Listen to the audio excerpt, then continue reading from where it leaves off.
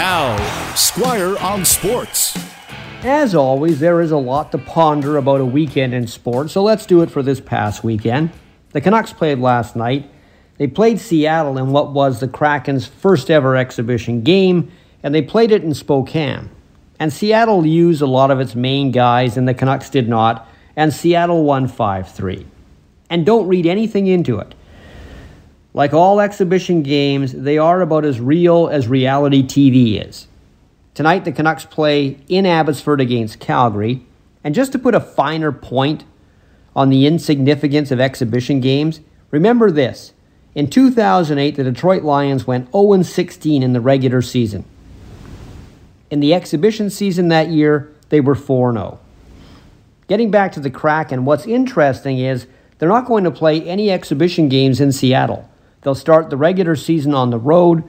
Their first ever game in Seattle will be against the Canucks on October 23rd.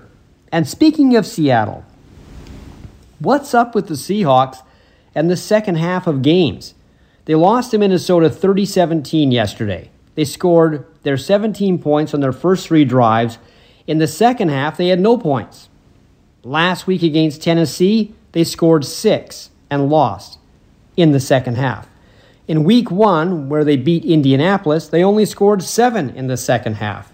Teams are figuring the Seahawks out at halftime, and the Hawks are not adjusting to the other team's adjustments. And last but not least, a big shout out to Vancouver Whitecaps goalkeeper Max Crepeau for stopping a penalty kick in the dying seconds of the game against Dallas, giving Vancouver a 1-0 win.